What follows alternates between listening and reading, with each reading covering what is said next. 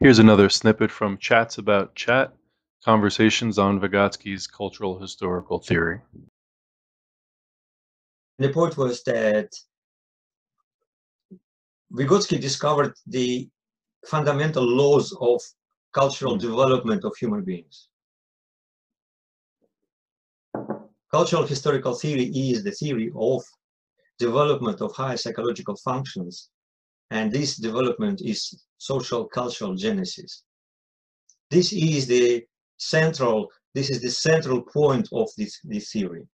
And Okay, because so of this, we have to stop. We have to stop and just define Genesis real quick, because I know that Genesis is the word which is coming from Latin or Greek. I'm not sure, but it means literally development. Yeah, okay. Genesis means development, and it was quite popular at the time.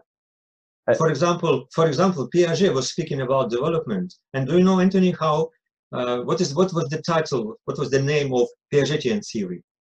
Genetical epistemology. Okay. So genetical means developmental. So these are synonyms. So it's not about biology. It's not about Genesis. Yeah, right. It's not about genetics. Oh yeah. Right.